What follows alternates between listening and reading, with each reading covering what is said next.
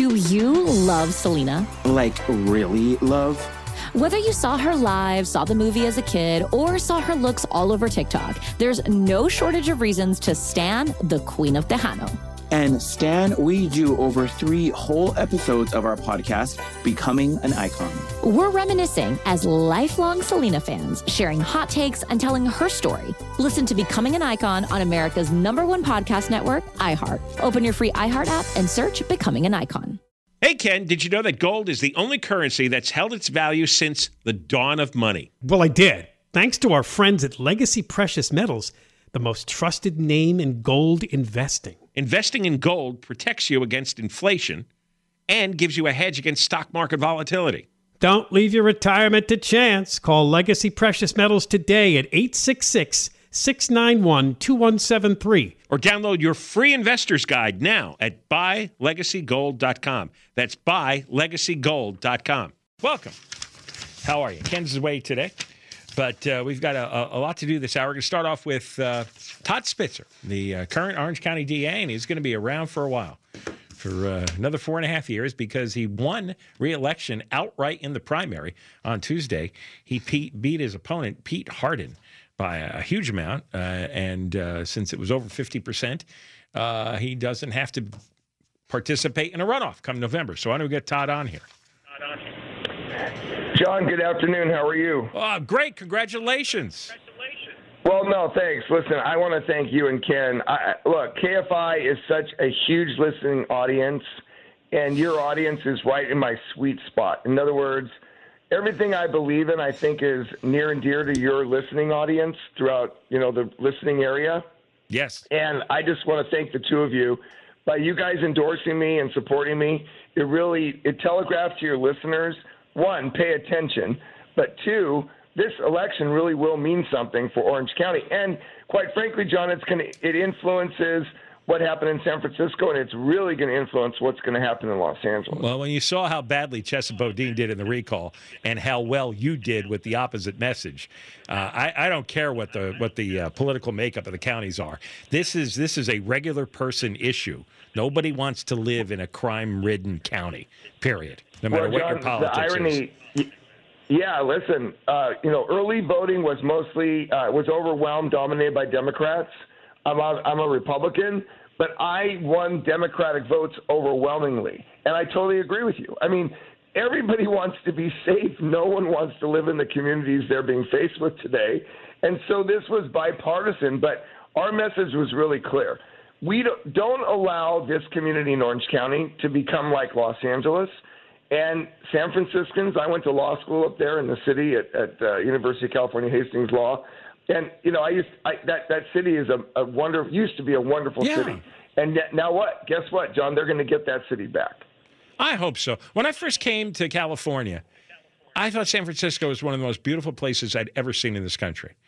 And I get shocked and overwhelmed every day when I read and see what's happened to it. And I don't understand why they would allow this beautiful jewel of a city to end up being an open sewer. I just have no idea what that kind of self-destructive impulse is in people. Well, I do want to say something now, with a little bit of the rearview mirror in my election, and it's overstating one's case. In other words, John, look, I will tell you, I think we have to acknowledge, and I think it's important, that the progressives like Chesa and Gascon, they have raised some very, very important issues in the criminal justice arena that people like me, even law and order, more conservative DAs, we have to listen to, and we have to do a better job. We have to do a better job with the homeless. We have to do a better job with the mentally ill and those addicted to drugs and alcohol. You can't they are right when they say you cannot just lock up everybody and think the problem's going to get better. So I think it forced me to sharpen my pencil and do a better job, but they did it too fast and it all across the board, right? Eliminating enhancements, eliminating bail, no death penalty, no juveniles prosecuted as adult. George and Chesa did it all one fell swoop, no prosecuting misdemeanors. And as a result, they didn't even measure it incrementally. And as a result, they destroyed their communities. Look, I've been elected for over 30 years. you have to learn lessons from campaigns and voter temperament. And the lesson here is we want our communities to be safe first and foremost, but we don't want to lock up people who are addicted to drugs and alcohol or homeless and solve our problem that way. But did they go too far? Absolutely. And I think most people would agree that if there's a way to treat these people, do that. But they want them off the streets. There's got to be a place. There's got to be a midpoint here. You can't just let them lay in the streets and die and act out like this. That's not the way anybody's going to want to live. John, one of the most important conversations we have to have as a society, and I have a cousin who's a paranoid schizophrenic, my cousin Patsy. And John, until we start talking about medicating those who are mentally ill to stabilize them so they can start to be aware of their situation, we will never, ever solve the homeless problem. You cannot rationalize with people who are mentally ill living on the street. It will never happen. But at some point, you have to force them into the treatment. Right, but that's when I cleared the riverbed. When we had the riverbed full next to Angel Stadium, we built a homeless shelter. But all we did was provide housing. You've got to make people get treatment, and they have to have professional care. Once that happens, then they can understand their situation and try to be stabilized. But as you well know, it's the people living on the street who are the criminal element, who have no interest in changing their behavior, that we have to arrest, prosecute, and incarcerate. What is the mechanism for giving them the treatment, though? Because, I mean, here in L.A. City, L.A. County, it doesn't seem like there's any government body that's setting up the infrastructure for the treatment, whether it's mental health or the drug addiction. I actually think it's there. I just think that we have a pretty low success rate. In fact, like, for example, in Orange County, in the last year, we reduced homelessness 20% by putting people into shelters, longer-term housing, and treatment. So we have really, really aggressively done that. And so what are you doing different? What are you doing different? Because in L.A., it just seems more and more. So how are you getting them into the treatment so successfully? I think that the people that we have on the street, the Illumination Foundation and other entities, they are out in the street with the workers, and they are some of the best, and they're offering services. Now, do I think it has made a huge difference? Of course. But again, until we discuss as a matter of public policy how we are going to basically force people into treatment against their will, and I'm not talking about just a 5150 hold where somebody, is a danger to themselves or others. I'm talking about the fact that we have to have a lower threshold to get people stabilized. And we are not willing to have that conversation in California. Why do you think that is?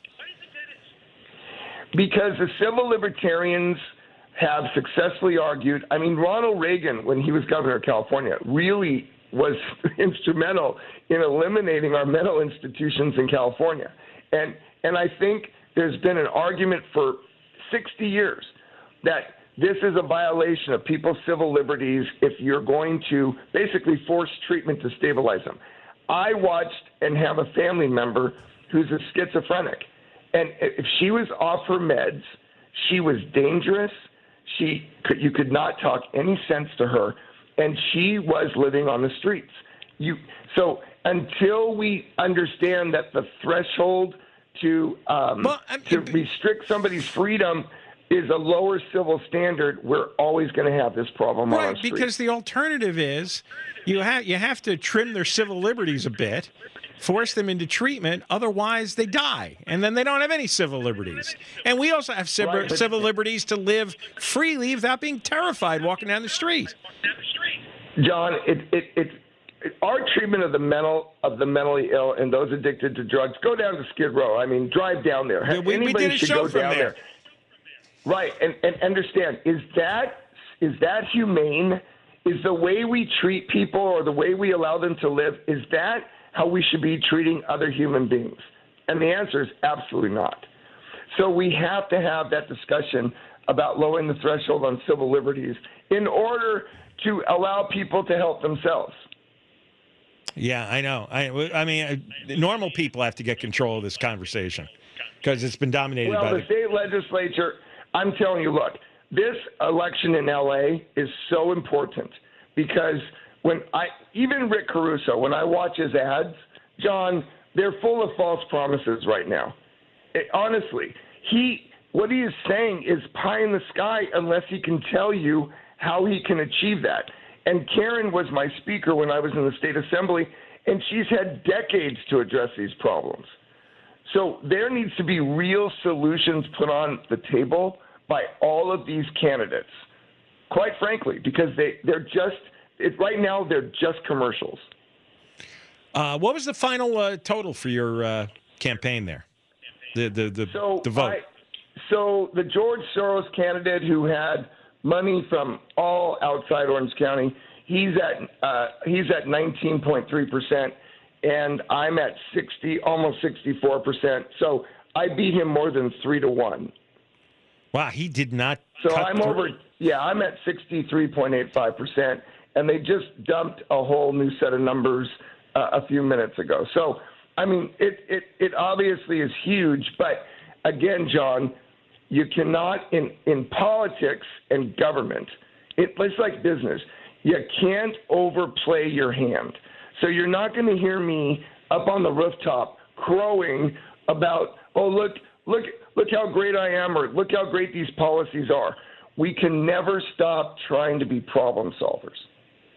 All right, Todd. Well, I'm glad you had time to come on with us, and I look forward to talking with you over the next 4.5 years as you remain the DA in Orange County. Congratulations.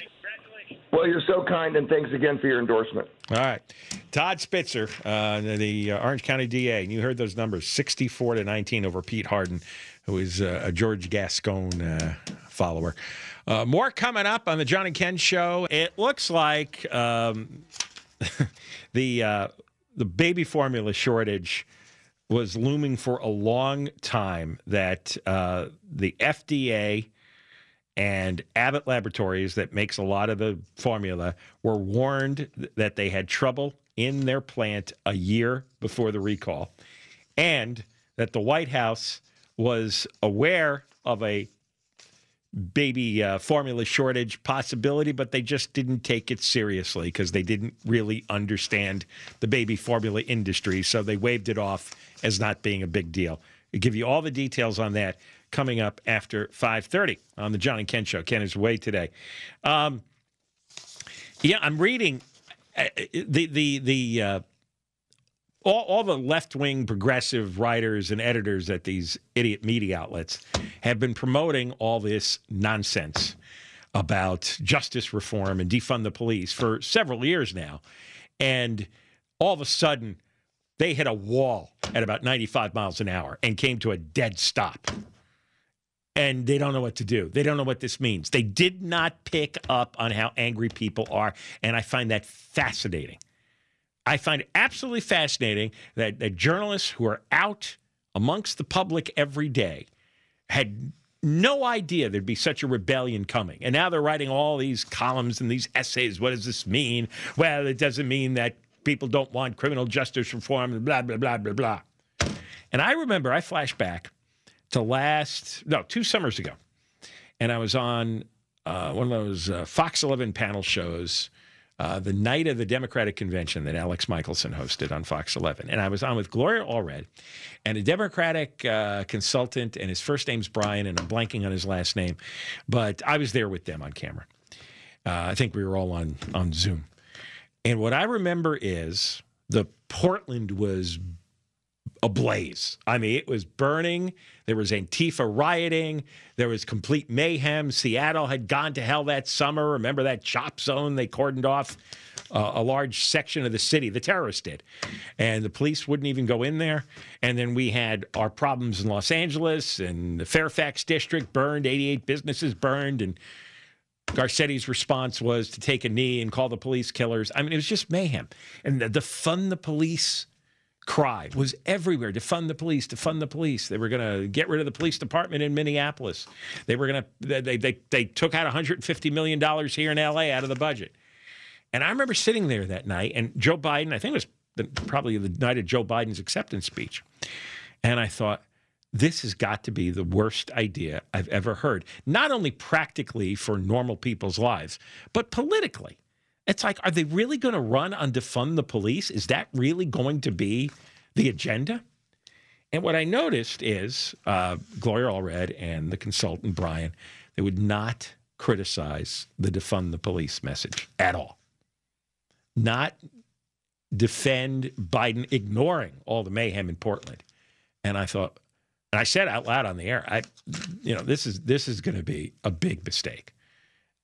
And not because I have any special powers, it's because it was obvious. I know mostly normal people. I talk to normal people. I grew up with normal people. Normal people have no interest in this. Most people are not weird activists or fake university intellectuals or people who live and communicate all day on Twitter and they don't work in newsrooms. Normal people, you know what they are. You're probably one yourself. Nobody I know raised this defund the police idea. And I was torn between this is, cities are going to go to hell with this attitude because defund the police encompasses all kinds of insanity. It means don't prosecute criminals, no bail for criminals, let them out early. I mean, the whole George Gascon, Gavin Newsom agenda. So I figured, everything's going to go to hell. I guess on the bright side, once it gets really bad, there's going to be a huge backlash, and these stupid fools are going to get thrown out of office. I mean, that was my last hope. And as the last 2 years went by, I'm thinking, it's got to happen. It's got to happen. And finally, it's happening. So now we got Chesa Boudin out. Now we're closing in on kicking out George Gascon. Now we got Rick Caruso up by 5 points in the mayor's race. Not everybody is getting kicked out, and some of the nuts will survive. But again, remember, this is Los Angeles and San Francisco. These are the toughest places in the country to get this kind of traction for this nonsense. Because most people are not this progressive. And I don't even know what that word means, because there should be another word for just letting criminals run amok and smash and grab and murder and steal and assault. I mean, the stuff we've seen here, San Francisco, New York City, has been the worst of most people's lifetimes. It's just absolutely abominable, inhuman. Inhuman to the crime victims, inhuman to the rest of us who are scared. I'm thinking there's got to be a backlash. And finally there is. Because nobody wants to live like this. That should be the campaign slogan. They had their chance. They've had this run for several years. Total failure. And nobody wants to live like this. And so maybe, I think this week's a turning point.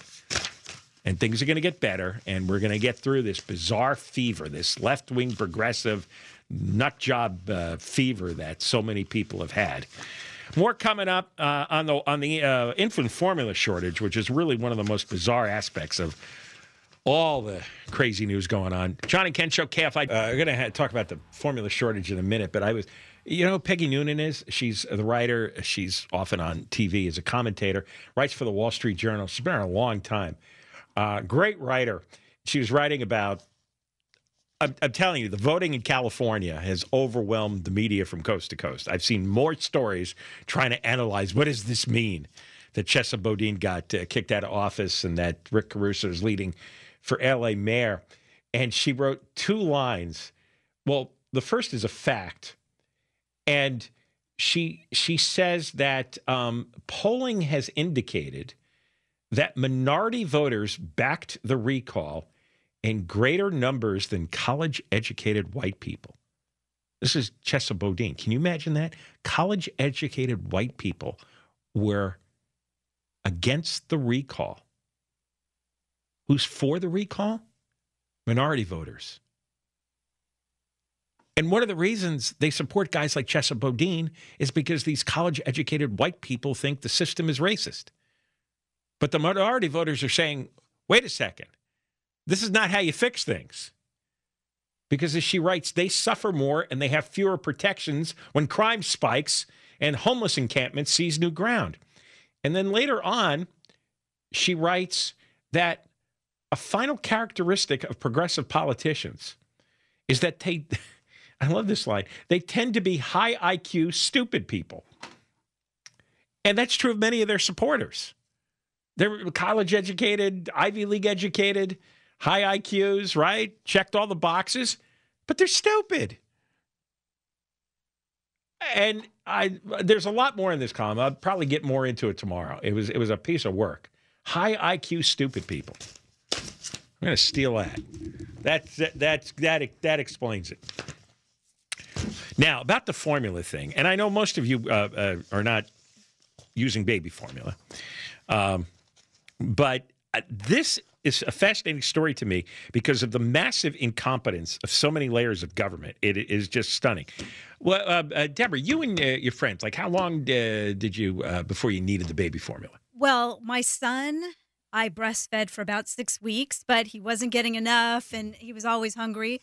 So I went to formula. My daughter, I breastfed for a year, never put her on formula. Right. And my friends, the same thing. A lot of my friends would breastfeed for a year because back when I was pregnant and having babies, we were told 1 year is your best bet. Right. And after a year, they don't need formula anymore? No, you give them regular milk. Oh, I see. All right. So it's a year. So if you didn't go a year, I think there's a lot of people who didn't make it to the year for whatever reason. Maybe they had to work. Maybe they have, sometimes you just don't have a good connection, is what I've heard. But it's really frightening if you can't buy the formula, because that's terrifying. It really isn't another alternative. If for whatever reason you're not breastfeeding and you don't have formula, wow.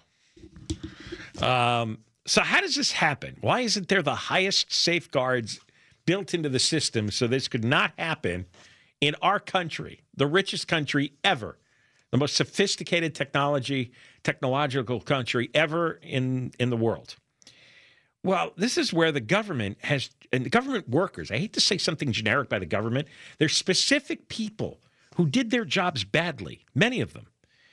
The first time a whistleblower complained about the Abbott Company's formula plant in Michigan, Sturgis, Michigan, was February 2021. This is a whole year before the recall and shutdown in February 2022. The complaint was over contamination. OSHA got the complaint from the whistleblower on February 16th, 2021. They sent a copy of it 3 days later to the FDA and to Abbott Laboratories. So by February 19th of 2021, all the major players knew what was going on. OSHA, the FDA, and Abbott. They said the problems at Sturgis, they had faulty equipment that had to be repaired or upgraded, and inadequate safety validation for the product that they were releasing. Then there was a second whistleblower report in October 2021, which said, we've got contaminated formula here. Ongoing problems with the seals on the powdered products, questionable practices to test. They were evading oversight and quality checks. They were falsifying records. They were allowing questionable practices connected to the cleaning of equipment. So that's October. And October is the second whistleblower report. There's two. And again, the FDA is notified. OSHA is notified. Abbott is notified. And nobody did anything. Now, how many different people had to fail at their job there? How many different people had to ignore what was going on? What do they do all day?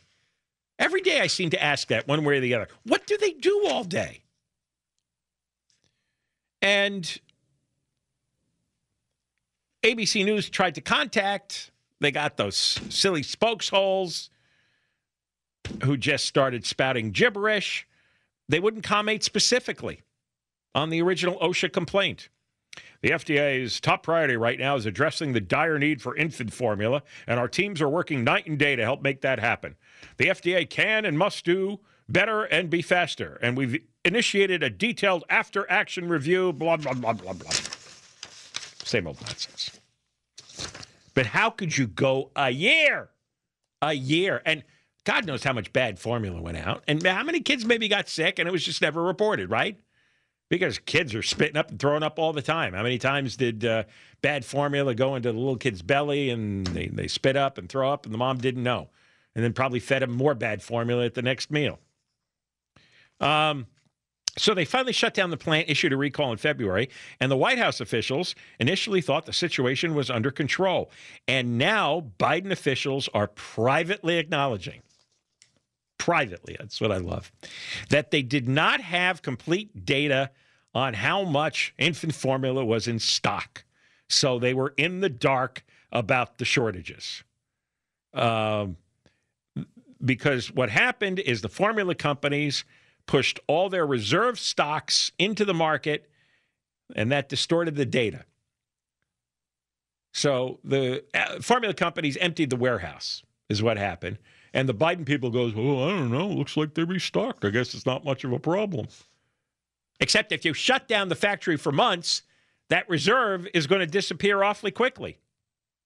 They had small teams of staff in the White House Domestic Policy Council and National Economic Council, and they concluded that the recall did not warrant involvement by the president and top staff who were consumed by Ukraine and COVID and blah, blah, blah. There was a million crises going on, said one White House official. That doesn't mean this wasn't also a crisis. It just wasn't elevated to a top-level crisis. In other words, a baby formula shortage when these babies had no other option for nutrition. No other option was not considered a top-level crisis.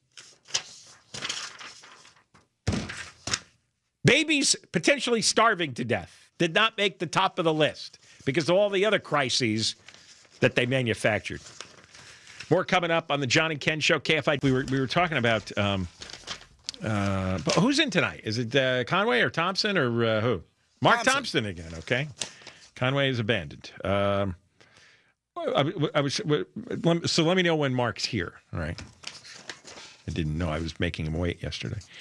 We were talking about the shortage of baby formula, and again, I know most of you don't have to deal with this, but it's a scary situation, and this is how the government operates. And I told you that, the first warning was given by a whistleblower to OSHA in February 2021. They didn't actually shut down the plant until February of 2022. And there was more than one whistleblower report, and it's like, what? And then nobody really made it clear to the White House that, hey, we've got a major shortage here looming. Nobody in the White House figured it out. Here, from a normal person, a writer named Blair Hayes, what it's like being a mother with a little baby and there's no formula. I read this and I thought, my God, I wonder how many people are panicking like this. She said, how did I spend a recent afternoon? I spent it traveling to 4 different cities to find a canister of formula for my baby. I had to carve out about 6 hours to find the specialty formula that my daughter needs. She was born with some severe health issues. She had to stay in the ICU for a month. She was released with monitors. And so breastfeeding was ruled out early because of the complications. And the pumping stopped after about 2 months. She was placed on a special formula. And she's small for 13 months. She weighs half of what most babies her age weigh. So you see the setting here. A couple of weeks ago, she writes, I had to go to 2 cities before finding it.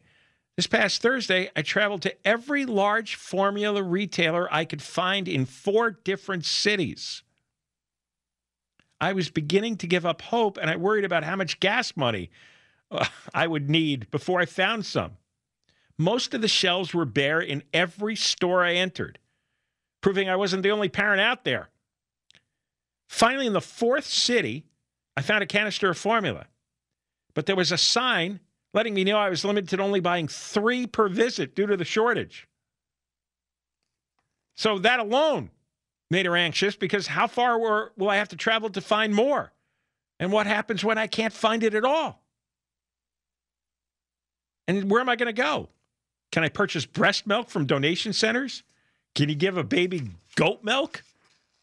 And she's spending her time online trying to research these things. And it's her 4th kid. And now she says it's the reality for many newborns with parents. They're driving around from city to city, place to place, looking for formula. I mean, That is such a failure. That is such a huge failure of all. And again, where are the names in government? Who are the people in the FDA? Who are the people in OSHA? Who are the people at Abbott Laboratories? They're all making good salaries. And all they had to do was clean their equipment. All right, Mark Thompson's here. Yeah. Yeah. I love the bileless rage of John. I got a lot of bile. Yeah. Of course you're right. I mean, and the other thing is that, the number of baby formula companies has been reduced through the years. I know. I didn't know that. Consolidation and whatnot. And then you wall off the exports from other places, or importing, if you want to look at it a different way. Right, yeah. I know. And you end up, depending on a handful of factories to produce all of the baby formula for an entire country. Yeah, and you close the biggest one. Exactly. That is you want to hang out for a couple hours? We can jaw about that for a while. No, sure. You got a place to be. Sure, you and me and baby formula. Yeah, yeah. We do have quite the show. Conway, of course, off. We'll talk about the brutal wildfire season ahead. There are concerns for wildfires even now with the heat, low humidities, et cetera. Big Bear, they did a big thinning of the forest up there. I think they want to do more because on the north side of Big Bear, there is this forested region that really hasn't been touched, and they're worried about it as a fire danger. Yeah, that is one of the most important things that they've got to do all over the state is do some intelligent thinning. That's exactly right. Of the forests, because that's what the Native Americans did for hundreds and thousands of years, and it worked. Yes, and then I mean, even with the building, and even with the way we've overdeveloped, and kind of encroached upon those wildlands, there's still, as you suggest, there's a history of how to manage the land that we need to integrate. And that knowledge has been passed down to the current generation. All you have to do is ask, and they still know the basic theories on how to do it. And, the government came in with all their arrogance, like, well, we know what to do. And, they created this terrible fire hazard. But I think finally now they woke up after the last few years, They say they're going to go after a lot of these forest lands pretty aggressively. So, as you say, they're going to have to. Traffic is a bummer with the Summit of the Americas in town. I mean, it's already a bummer, and I guess it's become, just even worse. They're going to Malibu tonight. Big party at the Getty Villa. Wow. Yeah. I'm off that Getty Villa party circuit. Yeah, you didn't get the invite? No, it's funny. I'm just getting passed over. I'm starting to realize, that's how it happens. You just slowly realize that, Sure. Yeah. Normally, you'd have been invited to the Summit of the Americas, sure. In the old days, I would be at the Summit of the Americas. Golf tourney, UFOs, STDs, gas thefts. It's all there. Johnny Depp tonight we'll talk. And Brittany, and I don't want to ignore what's going on in Washington. We'll dip in and out of it with any news from the House presentation on the January 6th event. Seems like a lot of droning right now. It's a lot of, they've got, now they're doing, it's an audio-video presentation, as you know. They're trying to make this a little bit more of a show, but it's got a stripped-down quality, like it's not too slick. Yeah. Anyway, it's all going on. It's hard to believe one show could handle it all, but we're going to do it, John. I'm in awe. All right, Mark Thompson coming up. In for Conway, Michael Crozier is the news. KFI, KOSD, HD2, Los Angeles, Orange County. Live everywhere on the iHeartRadio app. It's never been more important to diversify your financial portfolio. Well, that's right. The S&P is down 20% from the last year, and this year looks even worse. Gold and precious metals offer a hedge against inflation and stock market volatility. And Legacy Precious Metals is the company Ken and I trust. Protect your retirement account by rolling it into a gold-backed IRA or have metals shipped directly to your door. Call our friends at Legacy Precious Metals today at 866-691-2173. Or visit buylegacygold.com. Do you love Selena? Like, really love? Whether you saw her live, saw the movie as a kid, or saw her looks all over TikTok, there's no shortage of reasons to stan the Queen of Tejano. And Stan, we do over 3 whole episodes of our podcast, Becoming an Icon. We're reminiscing as lifelong Selena fans, sharing hot takes and telling her story. Listen to Becoming an Icon on America's #1 podcast network, iHeart. Open your free iHeart app and search Becoming an Icon.